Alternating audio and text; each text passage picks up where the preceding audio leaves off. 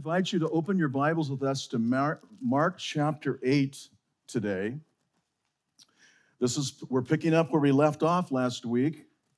Pastor Brad this weekend is over in Chicago with his daughter and then going to help his parents move. And so we kind of shifted around a little bit here. But we're looking at the end of the chapter of Matthew chapter 8, beginning in verse 34. Mark. Thank you. I heard that, Mark. Thank you so much. And he summoned the crowd with his disciples and said to them, "If anyone wishes to come after me, he must deny himself and take up his cross and follow me. For whoever wishes to save his life will lose it. But whoever loses his life for my sake and the gospel's will save it. For what does it profit a man to gain the whole world and forfeit his soul? For what will a man give in exchange for his soul? For whoever is ashamed of me and my words in this adulterous and sinful generation, the Son of Man will also be ashamed of him when he comes in the glory of his Father with the holy angels." As we look into this today, we are looking in the same region that we did last week when Jesus came to those disciples and he came to Peter and he asked, "Who do men say that I, the Son of Man, am?" And there it was that Peter just said, "You're the Christ." And the great words of affirmation that you are the living God came from Peter's lips. And the Lord, we saw something begin to happen. And remember in Caesarea Philippi, this was also in the middle of idolatry. It was surrounded by worship of pagan gods and various levels of idolatry. And there it was that Peter made that great affirmation. But after that, the Lord said, "I'm going to the cross. I'm going to give my life." And if you remember correctly, Peter reached a point and said, "No, Lord, you're not going to the cross. No, that isn't where kings go. Kings sit on crowns." And the Lord, and he rebuked the Lord, it says. So the Lord turned around and rebuked Peter. He said, "No, Peter, you're missing it." And as we look further here today, Jesus begins to teach us a lesson that is exceedingly applicable to discipleship and his disciples. Now, this is happening in the midst of all of these gods and goddesses that surrounded Caesarea Philippi. And the Lord Jesus is calling out one God as he begins to teach the lesson. It is a subtle God. It is the God of self, the God of self-worship that robs us of so much and robs God of so much glory. And it even caused those who got involved in pagan idolatry in those days it starts often with the God of self. And as Jesus begins here, it says in verse 34, he summoned the crowd with his disciples. So a crowd has gathered around Jesus. You notice with me that everywhere Jesus went, the crowd just got bigger and bigger and bigger, and there was Jesus. But now it says he summons the crowd. They're listening along with his disciples, and he said to them, "If anyone wishes to come after me," anyone, notice how universal this is. "If anyone wishes to come after me, he must deny himself." Notice the stand that Jesus takes in the Word of God. He must deny himself. And then he says, "Take up his cross and follow me."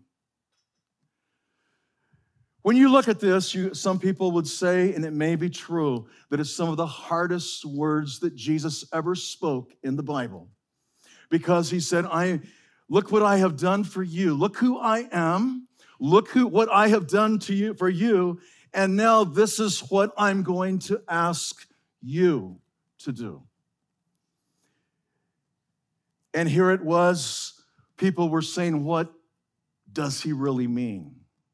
Really, if you look back in the course of Christian history, and some of you probably enjoy Christian history, and there are times I've had time to study for a period of time in that, And you'll find that people try to define this in different ways. And they say, this must mean if we can get our list and fulfill it. This is what Jesus is saying. Someone else will say, if we just get the right church. Someone else will say, if we can just do this or just do that. But let's look at this in the text this morning. Jesus has went to the cross. He's given his life. And he says, if anyone wishes, if you want to come. Now I say no one's left out. The gospel picks up every corner of the world. But he says, if anyone wishes all the way through Brazil, all the way through the slums, everywhere we want to go, if anyone wishes to come after me, if you want to come, he says he must deny himself and take up his cross and follow me. I remember years ago hearing one of our pastors where I was growing up as a younger Christian minister who would, I worked under him for quite a few years, and often as he would finish messages, he says, we've seen the enemy today, I believe, again, and the enemy was us, ourselves. Jesus is speaking of something that is greater than we first see. And we'll look at that in just a moment in a couple of illustrations we want to look at. You know, one of the first things we make is we make a list, or we make commitments, or we have this desire, I will do this or I will do that, because Jesus is calling me out. He called me out in the Word today again.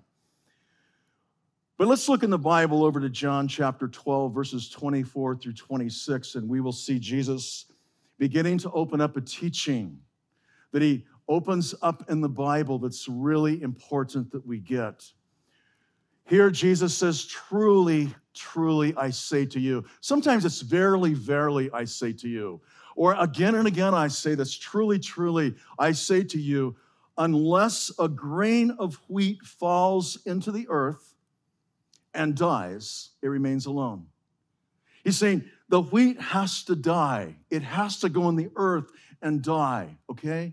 He is giving a teaching here that is amazingly profound, and yet it is often forgotten. It remains alone. But if it dies, if it does die, it bears much fruit. He's saying one little grain of wheat in the ground dying, which looks like it's over, bears much fruit. He who loves his life loses it. And he who hates his life in this world will keep it to life eternal. Notice what Jesus is speaking about. It's just opposite what we think of in the flesh. In the flesh, we say, if I love my life, we keep it. In the spirit, we say, if I love my life, I lose it. And Jesus is teaching something in this truth that is so important for each of us to get. I want to put on we picked up a tree, and I believe one of our media guys helped us with this. Justin helped us find this tree. Now, this is an apple tree. You look at the apple tree, and on the top, we see what most of us like, probably one of the most universal-like fruits around. And you see the apples on the tree. You go, that's amazing. I love apples. We could probably talk about loving apples. And we look at the rest of the tree, and we see a beautiful tree canopy. And that's what we see. And often in the flesh, when we are challenged like this, the first thing we think of is, you know what? That's what I want. I want to bear fruit. I want to bear good fruit. I want to bear fruit that's desirable. I want to bear that which is a blessing to other people. And then another part of that might be, I just want to be a good man or a good woman. I want to clean up those addictions of my life, whatever they might be. But let's look down on the bottom of this, because there's a lesson that we see throughout the Bible, and everyone knows what's down below the surface in the picture. It's the root. It's what we don't see. It's hidden. It's down there low. It's down there in support not only of the tree, not only of the fruit, but all the nutrients for that tree flow through the root. And as Jesus is speaking of this great call, he is going low. Most of the time in the Bible, when he is speaking and calling us out, he is going much lower and deeper than we first see. He's going to the heart. He's going to the inward person. And Jesus is saying, if you're going to come after me, you've got to deny yourself. I asked a brother last night, what does that mean to you? And he says, really, it's pretty simple. It is. He said the same word I was thinking and been praying over. He says, it just means to surrender. And I thought, it is really right. It's a real simple word, but the Lord has an amazing way of taking us to places that challenges us, even as Christians, to surrender again. When Jesus was calling the disciples, he was saying, if you're going to come after me, you've got to surrender. Now, when the proper root is underneath that tree, this is something, I've been an orchardist for quite a few years of my life and have other people that do that today. But the root supplies all of the fluid. The proper choice of the root in that tree makes all the difference in what kind of fruit is up there in the top. And if you choose the wrong root, you've got the wrong fruit. The fruit changes by the root. Even as an apple, a small root can bring out a large piece of fruit. It's really interesting. They call it a mini rootstock. But when Jesus is speaking about this, he is speaking of one word that just doesn't leave me, and it didn't leave the brother, and it doesn't leave me overnight, and that is, if you're going to come after me, I'm asking you to surrender. He's saying, I'm just asking you to say, here I am, God, and I'm opening my hands to you. And you can do what you want with me. And then from that surrender comes beautiful leaves. From that surrender comes beautiful fruit. But you can't make beautiful fruit from the top down. You can't make beautiful leaves by constructing a tree in such a way that you're oblivious to the rut that is down below. Jesus is speaking of a call to the human heart in these disciples to surrender, to lay it down, to open our hands, to lay up our wills, to go his way instead of our way. Now, the human battle with the root and the fruit is tied to the will of man. We've got the will that goes against us, and it wars against the Spirit continually. We've got the will, and Jesus just is saying, if you want to come after me, you've got to deny yourself. That will can't live. My will. You remember Jesus in submission to the will of the Father? He said, Lord, not my will, but yours be done. But he said, if you want to come after me, notice what he's saying, you deny yourself, you take up your cross, and you follow me. We say, well, what's he talking about? Denying myself. There's times, and I can confess to you as a younger guy, I would think, is my list complete yet? Did I leave anything off of my list? Jesus is speaking about one paramount discipline of the human heart, that we go to the core of our soul and surrender our will to him. And say, Lord, you've got me, and I will be yours. But he's saying, notice the blessing. He says, if you want to come after me, there's the blessing. And he put parentheses in there.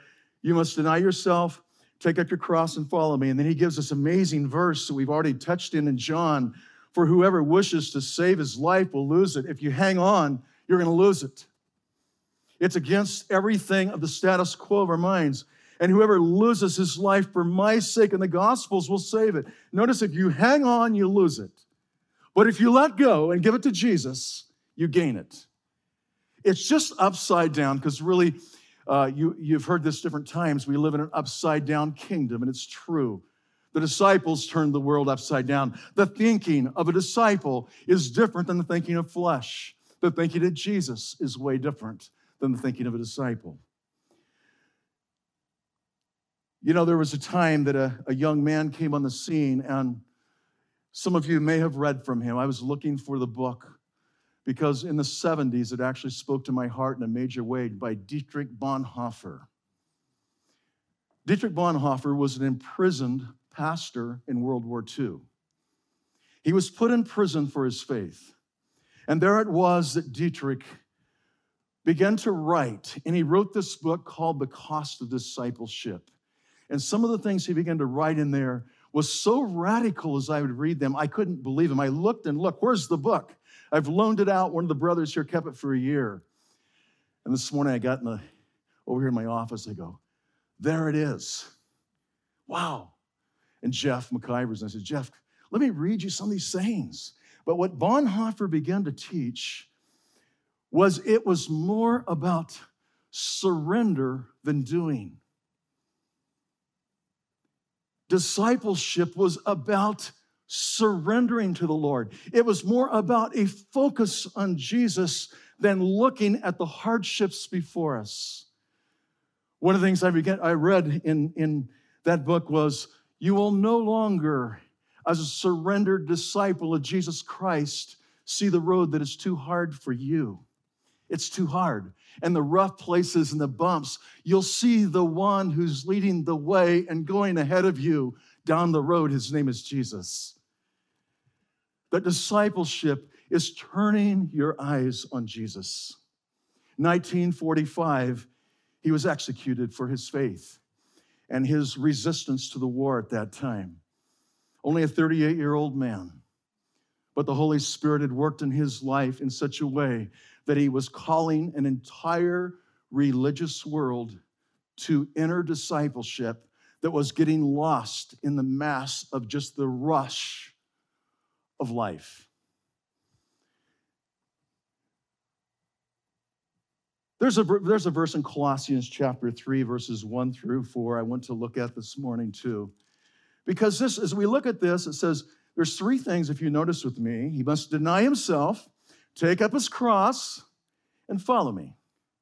We say, okay, this is surrender. What's taking up the cross? And as we look in Colossians chapter 3, and we look at this together, we'll see something that is really interesting about taking up the cross. Therefore, if you have been raised with Christ, that's the first prerequisite, raised up by faith in Jesus Christ, raised to walk in newness of life, raised into a new position in Christ Jesus. If you have been raised with Christ, keep seeking the things that are above. What does it mean to follow Jesus? Take up the cross. Here comes the secret. Seek the things that are above. Notice what Paul says here. Not on things of the earth. The choice is, which are we going to seek? In a complete surrender to the Lord Jesus, we say, Lord, I want the things that are above. I want your best. No matter the cost to me, no matter the price that you're calling me to pay to do that. But notice the action of this. Seek those things that are above. Sometimes we may get the idea in the Christian life that the Lord has done it. We say, well, just sit in the chair and enjoy life because God's done so much. But God challenges his disciples to spiritual discipline. Seek those things that are above. Notice the next thing. Set your mind on things above. Not on things of the earth. Seek and set your mind. It is a voluntary choice through the power of the Holy Spirit of the will within us that, Lord, we're going to set our mind on things above. He says, for you have died and your life is hid with Christ in God. One of the parts of setting our mind on things above is recognizing what has taken place as a new creature in Christ Jesus. The old things are passed away. Everything has become new. We have now died, and our life is hid in Christ Jesus. And then he goes on, when Christ, who is our life, is revealed, then you will also be revealed with him in glory. And here Paul is speaking of a beautiful challenge that goes in light of the area we're looking this morning when Jesus says, if you want to come after me, if you do, you must deny yourself, take up your cross, and follow me. Seek those things that are above. If you want to experience the fullness of Jesus Christ, if you want God to use you, you've got to make the hard decisions. We've got to make the difficult decisions we don't want to make in the flesh. And this is where Jesus is as he talks about this. Going on in Paul's writing, he speaks about mortifying these earthly, mortal parts of our body and let them die. All the lust and all of the envy and all of the hatred and all the bitterness and all the pride and everything there. He says, let those go.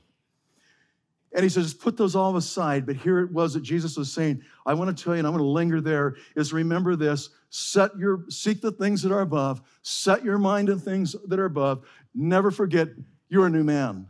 Your life is hid with Christ in God. You are a new person in Christ Jesus, and the old things are passed away, and everything has become new. Look at this again with me together. For whoever wishes to save his life will lose it. But whoever loses his life, notice how, for my sake and the gospel's, will save it. Losing a life is more than dying. It's more than a physical death. In all reality, we've stood here and we've heard Kyle share for 5 to 10 minutes of what God is doing over there. The power of God's work in Belém, Brazil is directly tied to people like Kyle choosing to lose their life for Jesus Christ. Losing reputations, losing positions. And Jesus says, if you choose to lose your life, you will gain it. And here he is speaking about something that is so upside down and mixed up in a world that says, grab it, hold it, do it, because you can do it. And the Word of God says, no, he can do it through you. You cannot do it, but he can. He can do it through you. And Paul would shout that different places in the Word of God. As we look a little further here into this, we might say, what is the battle in that? We looked at 3 areas. Notice that. It says, if you want to come after me, you must deny yourself, take up your cross, and follow me. What's the battle? Now, there is a war that's going on. And I want to turn with us on the screen over to 1 John chapter 2, verses 15 through 17, and we're going to see the war. There's the war. I remember one time a visiting pastor as a young guy coming into our church. The church was packed, and we were going to hear this guy speak. And he was going to take this as a message. And he says, guys, I don't know many of you, and I've came as a visitor, but I already know one thing about you.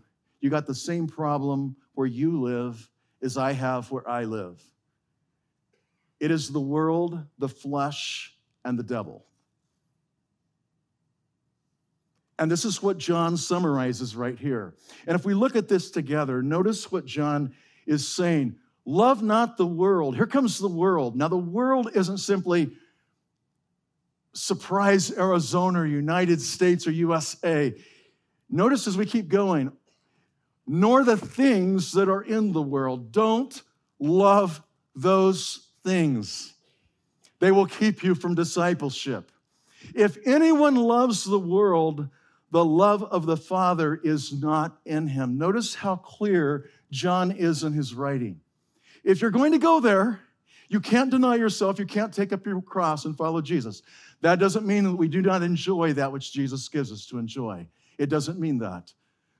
Paul wrote to Timothy and says, God gives us liberally all things to enjoy. But he said, look at this. Don't fall in love with these things. There's one lover of your soul who is faithful completely to you. His name is Jesus Christ. He went to the cross and redeemed you. He bought you with his blood. Don't let the world bring you into its flow. He goes on and he says within the same verse, for all that is in the world, now here we come, the lust of the flesh. It's lust in every way that lust wants to work. It could be what we see. It could be what we do. But notice what he says, the lust of the flesh, the lust of the eyes. Now John is referring through the Spirit further than just the outward. He's not saying just what you do, it's what you're seeing, what you're beholding. I think it was Job that said, how can my eyes even look on a maid, because I am committed to my Lord, that I will not look on the maid. The lust of the eyes, and the last one he said, the pride of life. And what he's saying is lust keeps us from following the Lord Jesus. Pride keeps us from following the Lord Jesus. When Jesus calls us, and here he's just simply saying, don't go there. And notice this, he says, the world's passing away and also all of its lust, it's all going to be over. But the one who does the will of God, or who says, Lord, I want you more than anything else, abides forever. He's saying, Lord, I've heard your voice. I'm going to follow you. And he's saying, the one who does the will of God abides forever. Now he goes on and he's asked a question, a very important question. It's one that we spend our life looking at. And he says it like this: what does it profit a man if he will gain the whole world and forfeit his soul?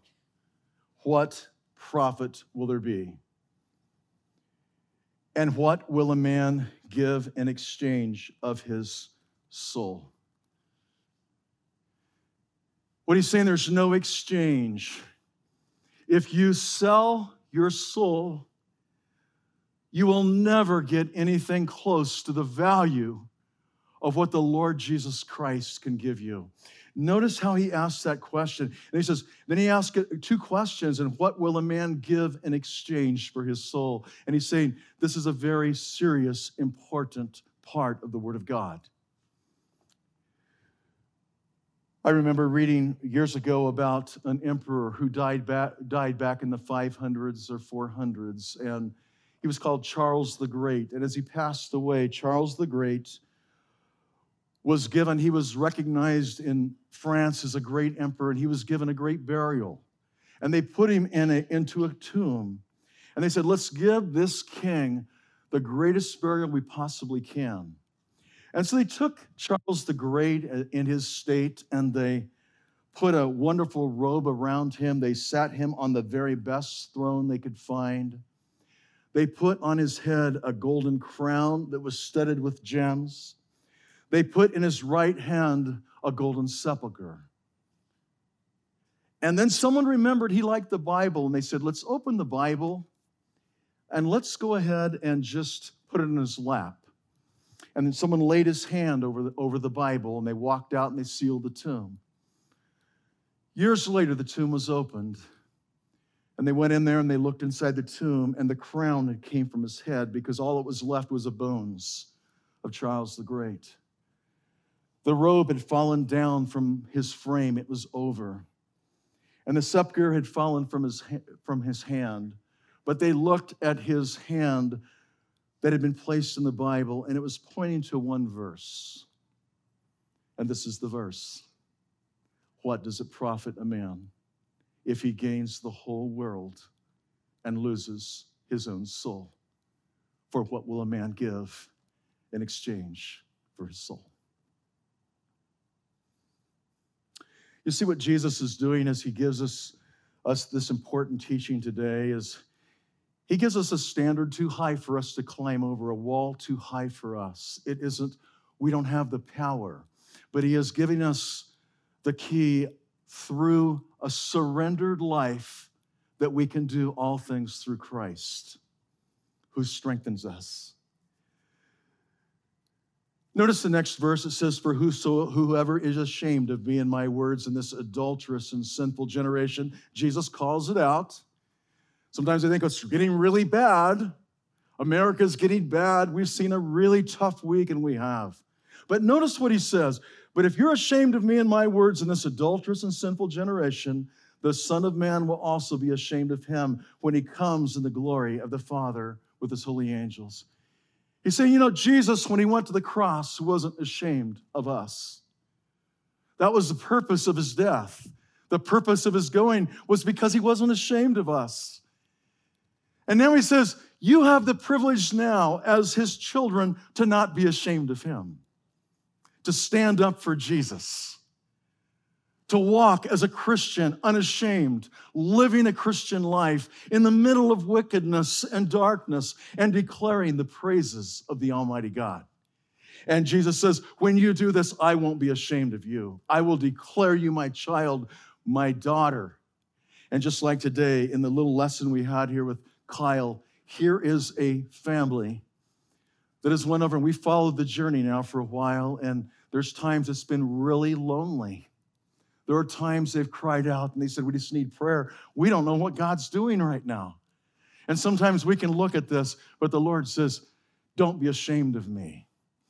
That's the great lesson here. I wasn't ashamed of you. I went to the cross for you.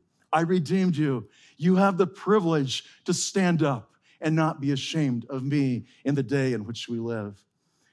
A few weeks ago, some of our other grandchildren were down here from Washington State, and a couple of my grandsons are getting a little older. They wanted Grandpa to take them a little ride on the motorbike that Grandpa has, and so I put them on the motorbike and just took a little simple ride up, not very far, didn't go very fast, got the helmet on, tried to do everything like I should.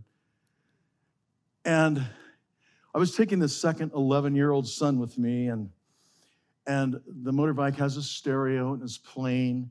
And here comes this song by Casting Crowns, I don't want to leave a legacy. I don't care if they remember me, only Jesus. And our grandson said, Grandpa, turn it up. Because that's what I want to be. I want only Jesus. From 11-year-old grandson. And I turned it up. And he was singing back there. And I was on the way back home, and I could just hear him saying, I don't want to leave a legacy. I only want them to remember me and only Jesus. And this is what it is as we come to this place of denying ourselves and taking up our cross and following him. There is one legacy we want to leave. There is one message we want to leave. There is one hope for a dying world we want to leave, and it is Jesus, only Jesus. And as one chooses, even in this sanctuary or wherever there is the call of God to deny yourself again and take up your cross and follow him, what you're really saying is, Lord, I only want you. That's it. Nothing else matters but you. And when it's all said and done, I want one thing to matter, and it's the Lord Jesus Christ.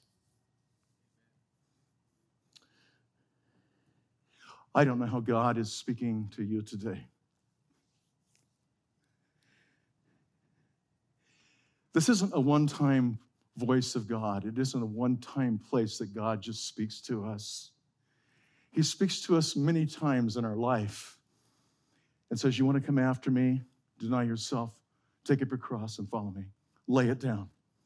Lay it all down, every bit, every last bit. And what all looks like looks different to every soul that God speaks to every person. And I don't know today what God is saying here, but I know he's speaking that somewhere as we sit like I have sat under the sound of the word like this, and the Holy Spirit has spoken to me like he does you and said, you've got to let that go. It's too big for you. You can't carry that burden, but I can carry it. You can't do that accomplishment, but I can do it through you. And he's saying, lay it down and take up your cross and follow me. Say, Lord, I surrender. I'm not giving up. I'm going to live an active Christian life. I'm going to abound in your work. I will be fruitful wherever you take me by your grace. But it's going to be you and your legacy and your power through me that is changing people's lives to your glory. And we are going to have the worship team come up, and they're going to have one last song, but I want us to think about this, because if God has spoken to you today and there is a place of surrender he's calling you to, Maybe we didn't think about it like surrender, maybe, but as he has called out to you in the Word of God, if God calls you to this altar, come. If he calls you to the altar that's out there in the sanctuary, come. Because this is your opportunity. And remember that one searching question that Jesus asked when he said, what does it ever profit a man to gain the whole world and lose his own soul? If he's opened up one compartment and says, that's the one you can't go in, Jesus, today, surrender today. He's done that to me. It hasn't been very long ago. And I believe by God's grace, he can do it with every person here. So we can turn and say, Lord, I want to follow you. And I'm going to leave a legacy of your goodness and grace and power in my family, through my community, wherever I am. And if you haven't taken the first step and you've never surrendered to Jesus Christ, today is the day to do it. Come today and surrender. It may be the last opportunity. And the exchange is the most lopsided exchange we'll ever make in any transaction that will ever be made on the face of the earth. We give up ourselves for all the riches and glory and grace of our Lord Jesus Christ. Let's pray. Father God, I thank you. Thank you, Lord, for your word. Thank you for the conviction of the Holy Spirit that comes on us at times as we read your word. Lord, I thank you for the teachings of the word that sometimes I just want those that feel good, but also you call me to a place to deal with the harder places of the word of God, Lord, in my own heart, and I thank you for that. Oh, Lord, we surrender to you today. We want your will. Oh, Lord, we want to go in your way and not our way. We want to follow you to where you want us to go. And you promise us you'll never be ashamed of us. You'll never leave us. You'll never forsake us. But you'll be with us until the end of the world. And if you take us to the end of the world, Lord Jesus, I pray that we will just continue to follow you as a surrendered vessel in your service until you come again is our prayer.